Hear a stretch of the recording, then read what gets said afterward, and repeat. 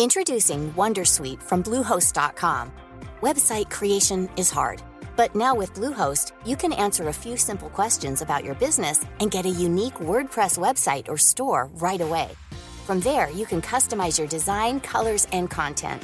And Bluehost automatically helps you get found in search engines like Google and Bing.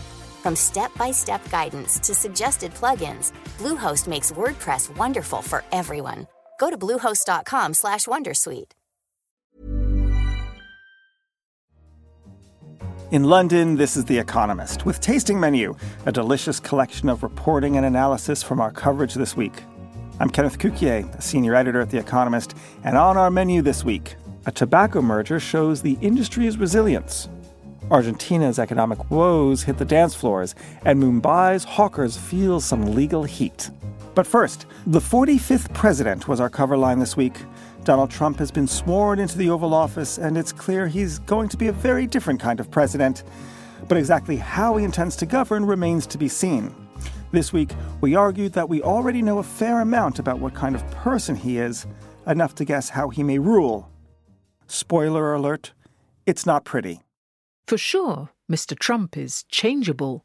He will tell the New York Times that climate change is man-made in one breath and promise coal country that he will reopen its mines in the next. But behind these flip-flopping verbal tirades, there's actually a lot to be learnt. Mr. Trump has long held certain beliefs and attitudes that sketch out the lines of a possible presidency. They suggest that the almost boundless Trumpian optimism on display among American business people deserves to be tempered by fears about trade protection and geopolitics. Starting with the optimism. Since November's election, the S&P 500 index is up by 6% to reach record highs. Surveys show that business confidence has soared. Both reflect hopes that Mr. Trump will cut corporate taxes, leading companies to bring foreign profits back home. But bombastic confidence can have adverse effects in the long run. If prices start to rise faster, pressure will mount on the Federal Reserve to increase interest rates. The dollar will soar, and countries that have amassed large dollar debts, many of them emerging markets, may well buckle. One way or another, any resulting instability will blow back into America. And aside from economic bluster, Mr. Trump is misreading geopolitics too. Even before taking office, Mr. Trump has hacked away at the decades-old, largely bipartisan cloth of American foreign policy. He seems to be treating countries like businesses. But global diplomacy does not follow the art of the deal. America cannot walk away from China in search of another superpower to deal with over the South China Sea. Doubts that have been sown cannot be uprooted, as if the game had all along been a harmless exercise in price discovery. Alliances that take decades to build can be weakened in months. This week's issue is filled with analysis about the new president, so make sure to pick up a copy. On to India now, where a law passed to help Mumbai's street food vendors, known as hawkers, may have in fact flipped their fortunes the wrong way. An article in our Asia section tucked in. Life was supposed to be getting easier for Mumbai's 150,000-odd hawkers. In 2014, the National Parliament passed a law that required states to formalise the practice, for instance by issuing licences and designating areas where it was expressly permitted. Ostensibly some good news then, but there is a loophole. The draft rules, however, include a requirement that would-be hawkers be domiciled in Maharashtra, the state of which Mumbai is the capital. Under local law, domicile comes only after 15 years of residence. Not too many hawkers are likely to pass that test. Most are immigrants from poorer northern states. Even those who have been living in the city for decades would have trouble proving their status, since they tend to live in informal dwellings and so cannot prove an address. But for those working in the informal economy, rules can seem a little informal too. Many of Mumbai's hawkers may not bother with the new system.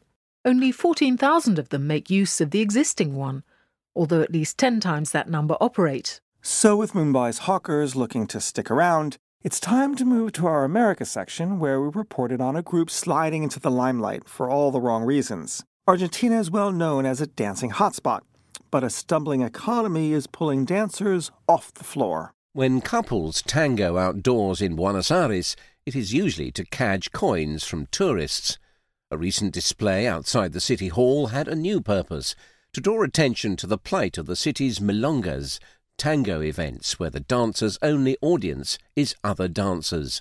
These traditional events are all the rage in the capital. Perhaps 150 milongas take place weekly in dance halls and community centres across the capital, either in the afternoons or after midnight. They are the heart of the tango, says Julia Bassan, president of the Association of Milonga Organisers. And that heart of the tango is slowly bleeding. With a weak economy and high inflation cutting into incomes, attendance fell by as much as half last year, Mr. Bassan reckons. 17 milongas closed. But economic woes aside, it is technology too that is affecting the tradition. Young milongueros prefer modern tango, which mixes the music of classical composers like Carlos Gardel, who died in 1935, with electronic beats. But the young come less often. In an age of dating apps, fewer find mates in milongas. Perhaps we need to change the idiom "it takes two to tango" to "it takes two to Tinder," which doesn't sound as nice. And in this digital age, another staple of modern society is under threat: cash. In our Money Talks podcast this week, we asked whether the world is ready to leave its paper denominations behind. Here's Ken Rogoff, an economist at Harvard University and former chief economist at the IMF, who thinks cash is going to be around for a while. We want to preserve having a physical currency.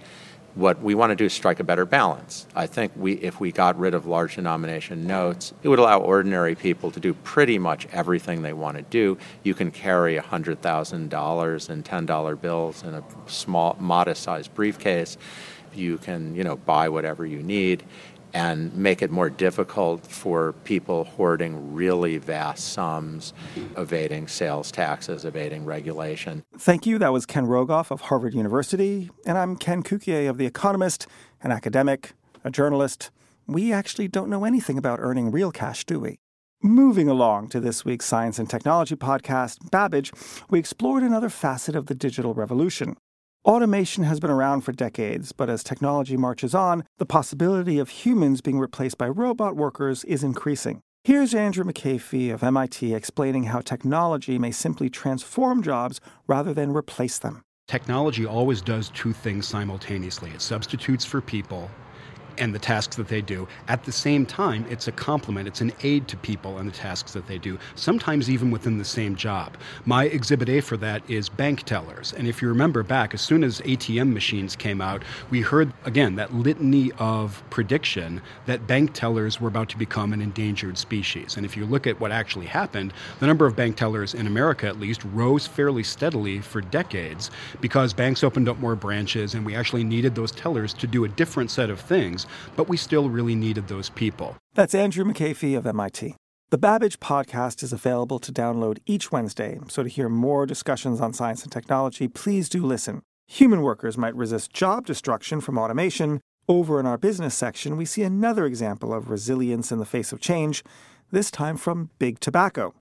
The industry is facing challenges, but it isn't being stubbed out just yet. In 2015, just over a fifth of adults smoked, estimates the World Health Organization, down from almost a quarter 10 years earlier. The drop doesn't help tobacco companies, we explained, but it doesn't extinguish them either. Though global smoking rates have fallen, population growth means that about 1.1 billion people still smoke, roughly as many as did in 2005. Nor have regulations snuffed out the tobacco firms. Countries have passed a battery of laws to fight smoking, including taxes and bans on advertising and on smoking in pubs. Tobacco companies have fought these ferociously, suing countries such as Australia for prohibiting logos on cigarette packs, for example. Indeed, in the cigarette game, it's only rival businesses that are the major threat, so some are lining up in packs. British American Tobacco, or BAT, announced on January 17th a final deal to buy Reynolds American for $49 billion. BAT already owns 42% of Reynolds. Buying the rest of it will create the world's largest listed tobacco company by sales and profits. And the move could mean other firms crave some changes of their own. Indeed, this week's deal increases the chance that Altria, which sells Marlboro in America, will be bought by Philip Morris International, which sells Marlboro elsewhere and is the industry's leader to date. A scary prospect even for a merged BAT and Reynolds. To find out more about this responsible industry filled with integrity, why not pick up a copy of this week's issue and read the article? Our final taste of this week's issue comes from our letters section. In our Christmas issue in December, we wrote about how a certain Harry Flashman, a fictional British literary character, would have made a terrific foreign correspondent. One letter writer, Richard Carter, wrote in to say, as the late, great Christopher Hitchens once said on discovering a friend of his had also fallen for that arch-cad Harry Flashman, one can recognise a confirmed addict and fellow sufferer. As someone who also likes to reread Flashmans in the places they are set, it is my belief that your correspondent is a terminal case. Huzzah! Huzzah, indeed! I'm Kenneth Cukier, and that's all for this week's Tasting Menu. Don't forget you can read all of our articles in this week's issue or on our website. Keep sending in your feedback by email to radio@economist.com or by reviewing our podcasts on the App Store. And don't forget to share our work on social media. In London, this is The Economist.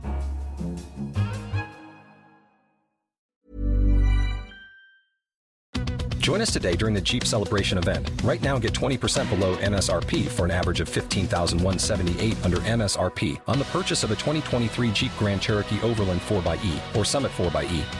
Not compatible with lease offers or with any other consumer incentive offers. $15,178 average based on 20% below average MSRP from all 2023 Grand Cherokee Overland 4xE and Summit 4xE models in dealer stock. Residency restrictions apply. Take retail delivery from dealer stock by 4/1. Jeep is a registered trademark.